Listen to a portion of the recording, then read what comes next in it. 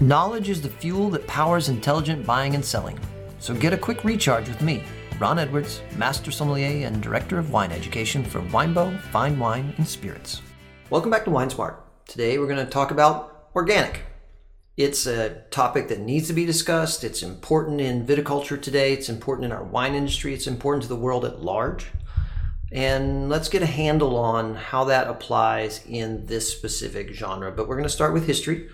It's good to know where organics, as we now know it, came from. I suppose you could say at some level organic farming was the original farming, but there's more to it than that because there's some concepts other than just subsistence farming that apply when you start talking about organic agriculture.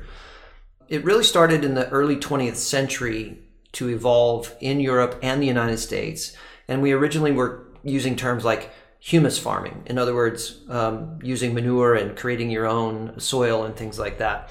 And it included traditional farming practices that they already knew helped regenerate soils.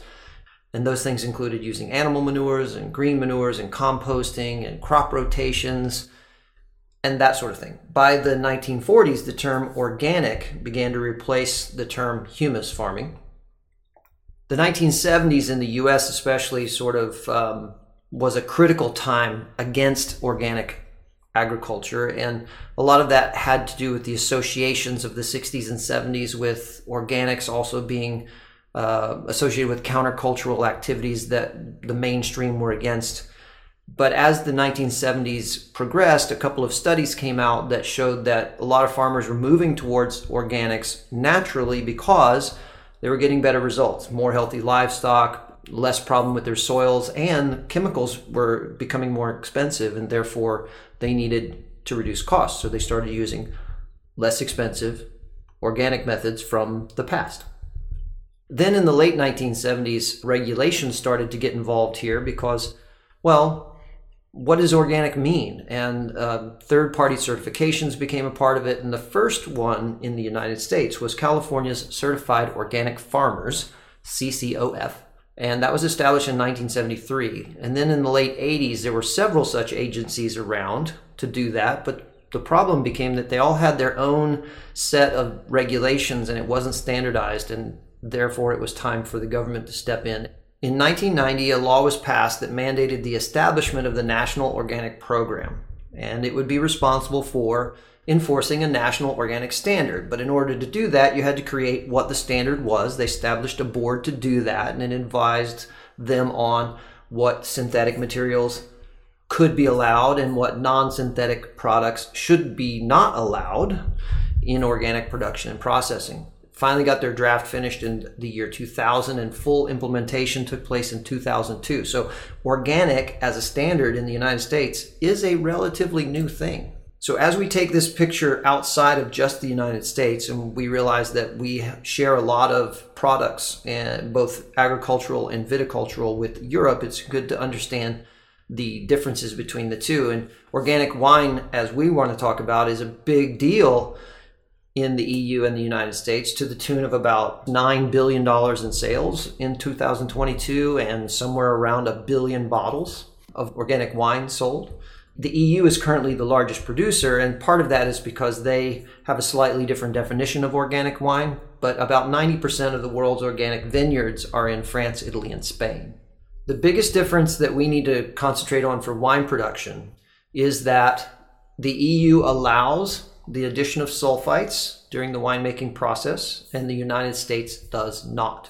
Instead, in the United States, if you want to add sulfur in the winery as a preservative, you would then move down the path of saying made with organic grapes, instead of what is actually more along the lines of what we're now calling natural wine. And if that is the case in the United States, made with organic grapes, the final product must contain less than 100 parts per million of sulfites.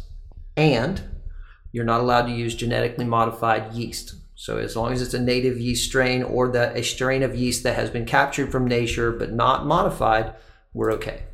So the future issues with organics are really around this idea that we brought up a couple of minutes ago, where we talked about some synthetic products are allowed to be used in organics and some non-synthetic products naturally occurring are not. But a couple of the big threats to organic viticulture are around the use of sulfur and copper. Copper sulfate mixture specifically to fight the various forms of mildew invented in Bordeaux, the Bordeaux mixture, has a negative effect on nature. Copper is a heavy metal and it can become a toxin when you use it over and over again. So this is a major concern for organic viticulture, because if organic viticulture were to ban copper and copper solutions, Bordeaux and several other regions of the world would be in a great panic at the moment to find a solution for downy mildew. So we have to find a naturally occurring solution for that in order to completely stop using copper sulfate solution or similars. Sulfur in and of itself is a naturally occurring chemical, and it is very good at fighting various forms of mildew. But again, spraying sulfur constantly is not always the best concept. Now let's get into some principles and methodology of what the aims and intentions of organic viticulture. The first one is to coexist with natural systems and not try to dominate them. In other words, not enforce the will of man, let nature do what nature is supposed to be doing. The next intention is to absolutely build soil fertility. Fertilizers, pesticides, insecticides, and things like that kill life in the soil, and dead soil is not a very good place to grow anything. It seeks to minimize any damage to the environment, so any choice made during viticulture, specifically for our conversation, needs to not damage the environment. And last but not least is to minimize the use of non-renewable resources. So as part of the green initiative in the wine industry, we're also looking at ways to reduce carbon footprint, ways to reduce dependence on carbon-based energy sources, etc. So that's all part of that non-renewable resources. To get into the world of organics, in order to qualify and be certified by any of these certifying bodies, you're going to need to keep all kinds of records. What materials you bought in, the fertilizers, the sprays, the plants that are brought into your fields, the cropping histories, the details of manure and fertilizer and spray applications are also going to matter. You have to go through a conversion from conventional to organic viticulture. It happens over the course of 3 years. And of course, in that process, you can't use any of the forbidden products over that time frame. You are going to want to manage your soil to get it back into full life through the addition of green manures and regular manures, and not using synthetic fertilizers. There is the ability to supplement nutrients through naturally occurring minerals, but they are specified and you have to double check them. Crop rotations. Now, in case of a vineyard, we're probably not having crop rotations of the actual vines, but we might rotate what is being grown between the vines, the cover crop. It's very important to maintaining soil health. And weed control. Your cover crop can help deter weeds that you don't want from growing. And then there's pest control, right? Why did we have insecticides? Because insects can be very destructive to viticulture and other agriculture. There are natural ways to do that, and one of the best ways is to encourage ecological harmony, where you have the right amount of predation for the things that are trying to eat your vines. And last but not least is conservation, encouraging an environment in your vineyard that is keeping nature in harmony as much as possible, even though we know by planting a vineyard, we are putting the imprint of man in nature where it wouldn't be otherwise. So here are the pros and cons of organic viticulture as we know it today. The pros are long-term vineyard health, healthier for your workers, more time you spend in the vineyard because it takes more time to do it organically, equals higher quality viticulture every time. Wines are more expressive of their locations in most cases. The cons, it's a higher cost for viticulture because you have to spend more time and you can't use the easy buttons. They're less expensive.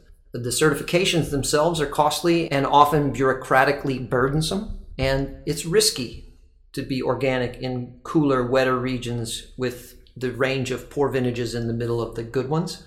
And last but not least, some of the treatments allowed for organic viticulture are still considered toxic to the environment. So I hope this helps you understand a little bit more about organic viticulture. And I want to thank TJ Griffin, our corporate wine educator, for the research he did on this topic that helped me put this podcast together. Until next time.